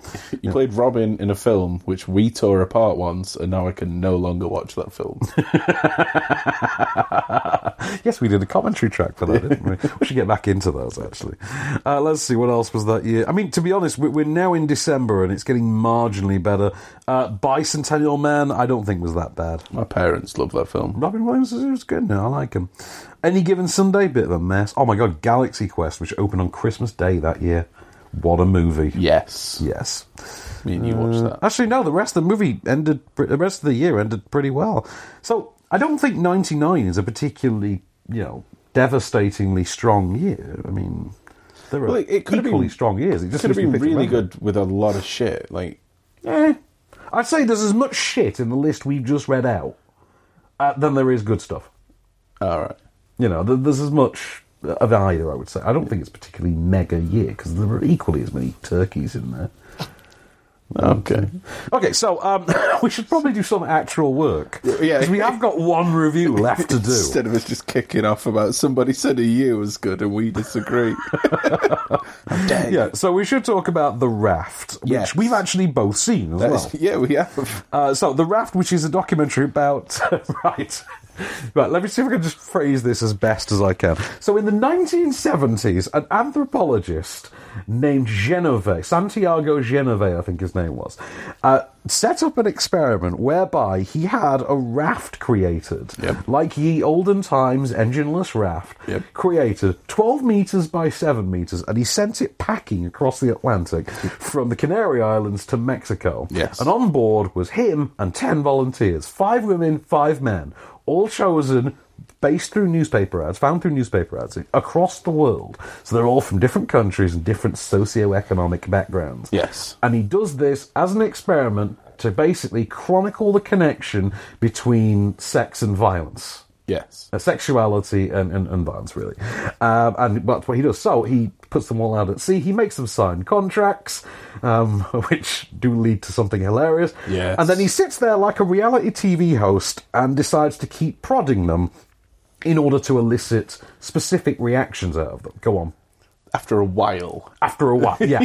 So he lets them get on with it, and then he just thinks, I'm bored now. You just think, bored now. Oi, mate, she called you fat. I know. Like honestly, this experiment, it's going to be fantastic. Oh, it really is. It's not working. He says you're a dick. That really is the film. Now, the story, I think, is terrific. I mean, it's bonkers. The fact that it actually happened is madness. Now, here's my thing with it, though. I mean, it's well made in the sense of how it's put together, which is to say, using the 16mm footage from the actual raft experiment itself. Yes. And intercutting that with the surviving members and participants of that expedition, reuniting now on what's effectively a full-size recreation. I didn't see the point in actually making the raft again. Yeah, just gratuitous, doesn't it? You saw the raft on all of the footage. Yeah, you're like, I think we kind of know how this works, pal. But, it was a nice touch that they were sat around like a replica of the table, for instance.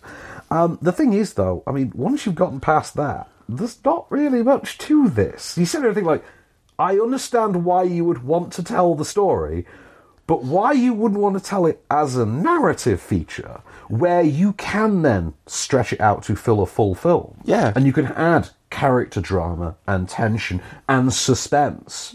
Like, I could actually see this genuinely being an Oscar-caliber story. Yeah. Like, could you imagine, like, you get an ensemble cast of, like, 11 really great actors. Yeah. Or, like, 10 and Miles Teller. And you put them out at sea and you feel, you'd get a pretty good Oscar bait out of that. Yeah. Right, so someone found that it happened and found that there was footage. Oh, we should point out, by the way, the press at the time did name it the Sex Raft. Yes. Yes. and yes, they found that it would be a good idea to make a film. And then instead of making what would have been a really good film, they just showed you what happened, which after a while was nothing. Effectively. And then, and then they were like, yeah, that happened. That kind of is it for me. I mean, I came away from thinking, so, yeah, this story exists. I did have that feeling. I did absolutely come away thinking, I just feel like the story exists. I mean, we've heard a couple of emotional... Because it's very telling as well that the survivors who who do the interviews, they are all women, aren't they? Yes. No. There are... The photographer. Yes. I think there's one surviving male participant, isn't there? Yeah, the photographer. And his perverse undertones are just hilarious. What do you mean undertones? Well, overtones. Overtones, because he does more or less sit there on boy saying, dude, I banged so many of these chicks. Like, at one point, he was just sat telling one of the others, you were hot. He does. He really does, doesn't he? Yeah, you were a piece of ass. And then she just sat smiling, and I'm sat watching this thing like... It's like watching your grandparents. It's just icky, man. Just like, what is going on? Why is this a film? I do feel, though, that, you know, there's an amazing narrative film in this. And so, like, don't be surprised if it happens. Oh, I won't be. I'd be impressed. I'd actually, after seeing this, I'd actually really want to see that. But the two things that got me is the fact that quite a lot of it is utterly pointless. Yeah. But then there's a few little bits, like when they're having the discussion of if Santiago was racist. Yes. One truly believes it and had stories about how she felt like there was this issue, and then somebody else was just like, nah, I didn't see it. You're like, yeah, because he wasn't saying it to you. That's why you didn't see it. Yeah, you didn't see it. Wonder why? Yeah, I did think that, because there's a lot of like old timey prejudice to it as well. But no, I think to be honest, the style of it, the way it's put together, which is Marcus Lindeen has written and directed this. Right. The way that Marcus Lindeen's put this together is admirable, and I think it really works. Yeah. I don't think the material is there to sustain a full film, though. It's not. Not in a documentary form. Not in a non-fiction form. Yeah, I completely agree. Yeah, I felt a bit underserved by it, and that's a shame, because the story I thought was genuinely great. I really wanted to get something more out of it, and I think it's something that would work better if it was scripted. I just think. Yeah, but I mean, who you'd get to play Santiago Genovese, I'd have no idea, but... I know. Antonio Banderas? It's got to be Antonio Banderas. Oh my god, Oscar Isaac. Yes. Oscar Isaac in an insane 70s Tommy Chong wig. Yes. Yeah, this could make this happen. Just make this happen. And you know Olivia Wilde would be one of the chicks on the boat. You just know it. Yeah. Right, so let's do some film news. Okay. So Christopher McQuarrie, who wrote and directed the last two Mission Impossible movies. Okay, the two that I haven't seen. The two that you haven't seen? You mean the two critically acclaimed ones? Don't get me started. I mean, Fallout is regarded as probably the best film of last year. Kelly's seen them both as well, and she doesn't even care. I know, because she saw Fallout with me. I like the Mission Impossible films. Oh, I like them a lot. Well, Christopher McQuarrie has done such a good job with Mission Impossible 5 and 6, so Rogue Nation and Fallout, that Paramount have signed him to make number 7 and 8 back-to-back, we are going to get 2 Mission Impossible movies a year apart. They're not... because Tommy... I'm going to call him Tommy. Tommy. He's going to hurt himself. But, do you know, that's probably why they're doing 2 back-to-back. Look, he's going to die eventually. Let's just commission them all now before he kills himself making something like Night and Day again. Yeah. All right? Everyone's seen the ankle break. Like, but it's in the film, isn't it? Why did he... in the film. Like, I like that he does his own stunts and stuff, but there's certain things... This is getting a bit much now, Tom. Learning to fly a helicopter and... It's like, come on, man. Did a halo jump multiple times. Never been done before. Yeah, okay. But, okay, so Mission Impossible 7 and 8, which I believe are going to be... I think it's 2020 and 2021, I believe. Sorry, 2021... and 2022. Okay. And that comes... The reason they've scheduled that is because in 2020, they already have a big Tom Cruise film coming out, and that's Top Gun Maverick. Oh, wow. So next year, Top Gun Maverick. Year after, MI7. Year after that, MI8. Yeah. So, yeah, we're going to have a bit more Tom Cruise for a while. Gives me enough time to watch the 2, though. For another rate you get through films. But, okay, so Eastern Promises 2, apparently going to film this year. Okay. I'll be honest with you, I've never seen Eastern Promises. I hear really good things. Just something. Let's see, what else have we got on here? The Villainess. You remember that one? It was a Korean action movie about a year and a half ago. I loved it. I think I've heard... You may remember it. The poster was quite cool, like an electric purple logo, electric pinky purple logo. That's getting a remake for US TV for some reason. Okay. And you remember Screen Gems? Yeah. They make a bunch of like ropey mid-budget horror movies. They're going to make a movie out of the video game series Just Dance. You're staring at me in absolute disbelief. How? They made an emoji movie, dude. You know, there's a Playmobil movie coming out. Really? There's a trailer out for that. Wow. Really? Yeah, there's a Playmobil movie coming out. Sorry to be the one to break this. Dude, there's an Angry Birds movie. Yeah, well, yeah. I mean, hell froze over the day they announced that. By the way, have you seen the trailer for Spider-Man Far From Home? No.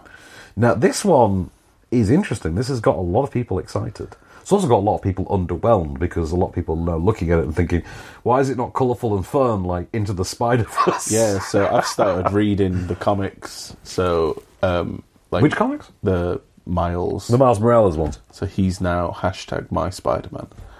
Nice. So I've sort of lost interest a little bit. So I need to watch that trailer. It's good. It's good. It's got promise. It's got Nick Fury, and it's got Mysterio, which is kind of fun. And so Paul Schrader, director who's had something of a bit of a bumpy ride over the years, we'll say. Okay. And he famously directed the prequel to The Exorcist. Right. All right. Well, one of the versions of the prequel to The Exorcist. Okay. Right. So he recently drew a lot of critical acclaim. He did a movie called First Reformed. Okay. With Ethan Hawke. You know the one where Ethan Hawke's a priest?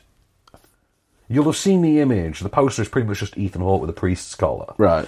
And it's not a bad movie, actually. Ethan Hawke's terrific in it. Okay. But it got a lot of critical acclaim for Paul Schrader, and he made the movie with A24 as well. Ah. Well, he's just announced he's going to do a Western called 9 Men. And it, too, is going to star Ethan Hawke. So, yeah, so we're getting a bit more of that quality First Reformed goodness in there. But, Willem Dafoe is going to be in it as well. Sorry, I forgot that bit. Love Willem Dafoe. Yes, Willem Dafoe is truly the bomb. We are also, by the way, getting the live-action reboot of Ninja Turtles this year. Apparently it's going to film this year, sorry. Just... Come on, man. They're going to make an animated film out of Mortal Kombat.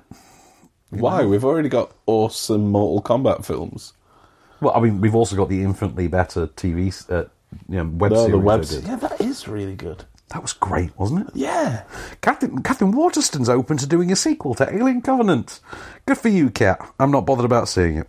Let's see, what else have we got? The writers of Men in Black International, you know the new Men in Black they're doing this one. Yeah, with, that I massively didn't care about, but now for some reason have started caring a little bit. Is it because you saw a trailer? No, everybody else will have seen. I don't watch trailers. We've been through this. Okay, fair enough. So, Men in Black International writers Art Menken and Matt Holloway, they are going to write. They've been signed to be the new writers. And bear in mind, it's got to be like the 15th set of writers to have gone through this thing on Masters of the Universe. Yeah. So I think it is called He-Man and the Masters of the Universe, I believe, in this situation. But, which obviously is an adaptation of you-know-what. Yeah. So, all I know is if you've not got John Cena to play Prince Adam, then you not got my money, bitch. So, wow, that is perfect. You could see that working, couldn't you?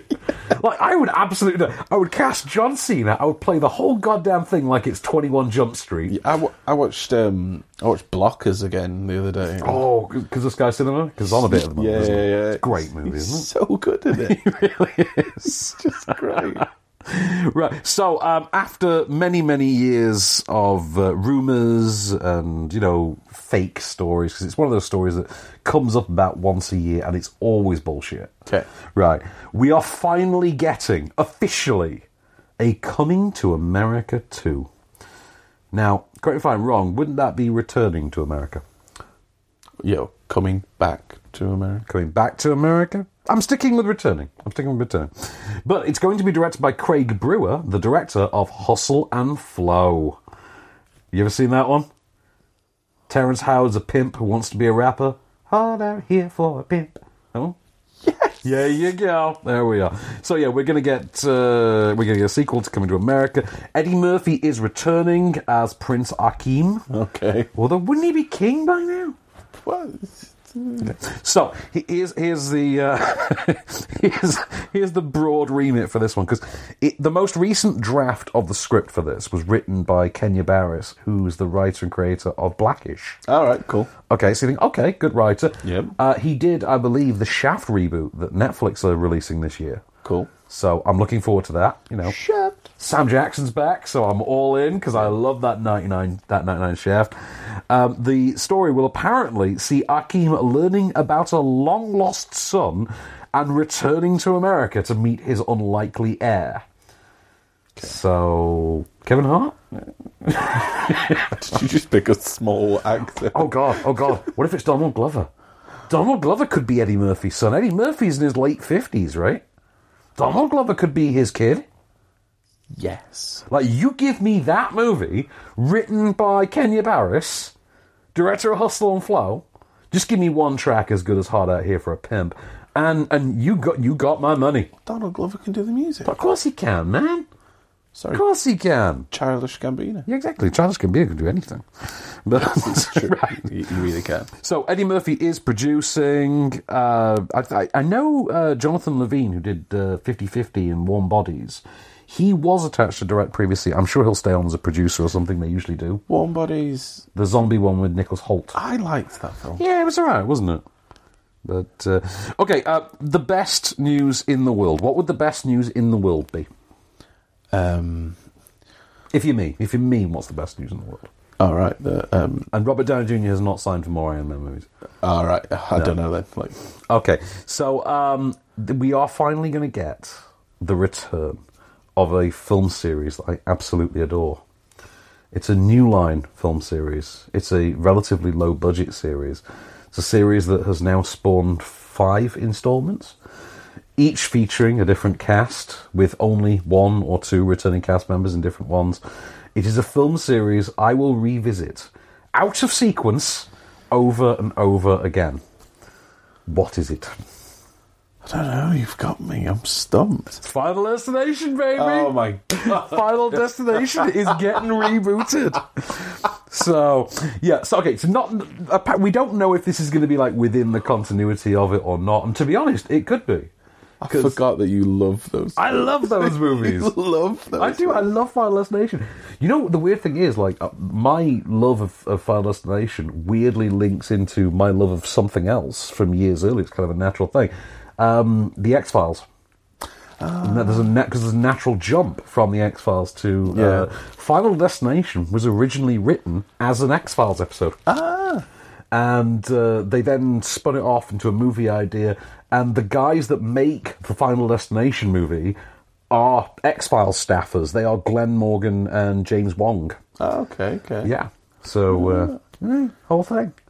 But there's a lot of the same filmmakers and musicians and things like Mark Snow, people like that, are involved in the Final Destination. Well, at least the first one. Yeah. Then it becomes, the awesome horror spin-off series that it became. But, so we get the sixth one. Please tell me Tony Todd is returning. What's he going to be called? Get Cheap Fate. What's he going to be called? Is he going to be called... Really, The Final Destination? Wait, no, really? Seriously. Final Destination. Wasn't the fourth one The Final Destination? The first one's called Final Destination. Yeah, and then the fourth one is The Final Destination. And although, cleverly, it's then Final Destination 5, and the whole twist is it takes place at the very beginning of Final Destination 1. Yeah. Hence, the fourth one still is The Final Destination. Okay, so it gets better. Right. So, Final Destination's getting rebooted, but it's got some names attached to it. And this might tell you a little bit about the direction this winds up going in. Okay. Because if you're going to bring it back, obviously you're going to tweak it. Yeah. So, what could you possibly do with it? Well, one thing you could do is go and get the guys that wrote Jigsaw. Yeah. So they've got Patrick Melton and Marcus Dunstan, who wrote Jigsaw, and that's Saw 9. The last one. The last Saw movie, the reboot one. Yeah, seen that one. Is this Saw 8? Oh, Jigsaw is Saw 8. Sorry. So Saw 8 writers, Patrick Melton and Marcus Dunstan, they are going to write whatever Final Destination reboot is going to be called. Yeah. No, wait, seriously. Yeah, exactly. Final Destination, but really, we mean it, we promise. But to be fair, in a perfect world, you would have one of these movies. Like, you would have a Final Destination movie in cinemas every third Halloween. And then every other Halloween, you'd have a Saw movie. And every Halloween after that, you'd have, I don't know, like one of the other series that you revive, something like that. Yeah. Like we used to have a Paranormal Activity, and then we used to, we go through these phases. I like the Saw series. I like the Final Destination series very much. I could stand to see a lot more of them. Okay, yeah. And also, they don't really date. No. I just think of the guy like lifting weights. Oh, in Final Destination? Yeah. I watched that one recently. That's the third one, isn't it? That's the only scene that I can... apart from like the log scene. But that's the only one that I just think, as soon as it's happening, I'm like, no. You're the only person that goes there and not immediately to the sunbed death. Everyone loves the sunbed death. It's not about how good it is. It's just about how they're not going to do that. And then they do it. And then you rewind it and you're like, they did it. It's very true. It's very, very true. The one that I always remember, because I always remember Final Destination, like, obviously I think it's The Final Destination and Final Destination 5 are the ones that are in 3D. Right. And that happened during the 3D boom, because the films kind of landed with about 2 years. Literally everything. Yeah, when everything was in 3D. Yeah. So, the thing I always remember, though, is for gimmicks with that series, was the third movie had a Choose Your Fate edition on DVD. So it was a standard DVD, you popped it in your player, and like Bandersnatch at the moment, what would happen was you were watching the film, and as the plot looms closer to, as it does the Rube Goldberg bit, when things start mysteriously moving, and like the oil bottle gets knocked over, and then, and then the nail gun slips into position. And then a little menu will appear at the bottom of the screen, and it says, would you like them to A, get shot in the face, or B, just lose all their limbs? Right, you need to get hold of that. We need to get wasted. We need to watch that. That's the thing, right? Obviously, because I got burgled a few years ago and lost all of my stuff, as you remember. And that was one of the few DVDs I had kept when I'd moved over to digital and Blu-ray. And that was one of the few I wouldn't part with. I would never part with my Final Destination 3 DVD. But I will track a copy down on Amazon. Yeah, I was going to say. Yeah, we'll Amazon it, and we will get that going, because that was a seriously great DVD. Seriously worth having. But yeah, so we're going to get a new Final Lesson. I can't wait. That is awesome news. I'm actually excited now. Yeah. But I don't know. The brilliance of them as well is they don't have to star anyone interesting. No, that's the joy. They don't. Like, generic stereotype. Exactly. It's just like, we need the Dave Franco looking kid. Yes. We need the hot gothy chick. We need the good girl. We need the final girl. We need her because she's got to have the flash.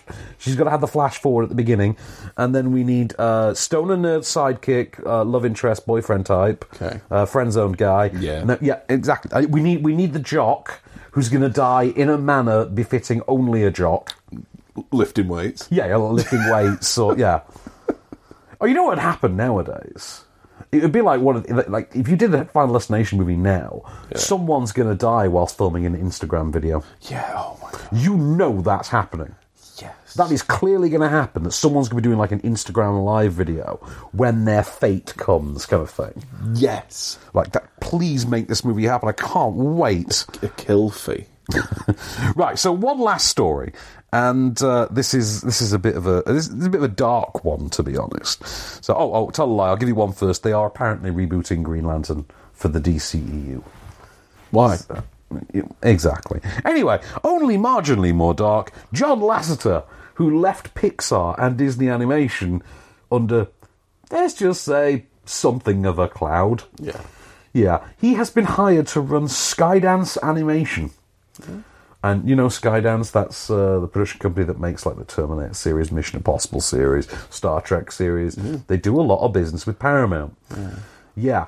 John Lasseter's going to run their animation division for them. So, great get for them. Yeah. Because, obviously, even though he's allegedly a terrible person who abuses his position on a whim, he can kind of spearhead an animation studio. So, it's a get for them. Less so for Paramount, who are less than thrilled about it, because apparently they weren't consulted. Oh. Yeah. Ooh. I know.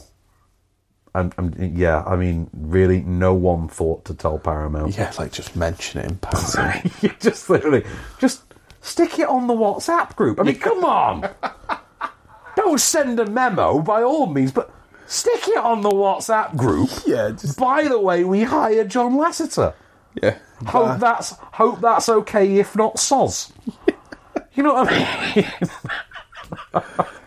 Is this chill? Yeah. Multiple question marks. Hiya, John Lasseter. We good? Question mark. You know what I mean? This is not a Senate subcommittee hearing. But yeah, okay. So no one thought to tell Paramount. There you go. Oh, that's really bad. Really bad, isn't it? Really bad. But, yeah. We've got that to look forward to, so enjoy the fallout from that one. Paramount are going to be unhappy whilst being made shitloads of money. Yeah, yeah. So, what a position to be in. Be unhappy behind all of their money. I know. I mean, I'm unhappy all the time, and I don't make shitloads of money. I'm unhappy for free. Anyway, that's about it for me this week. Yeah, I think we've covered it. In which case, here it is, your moment of Cage. That's what she was there for. That was the plan. To give you a boner. And you got one.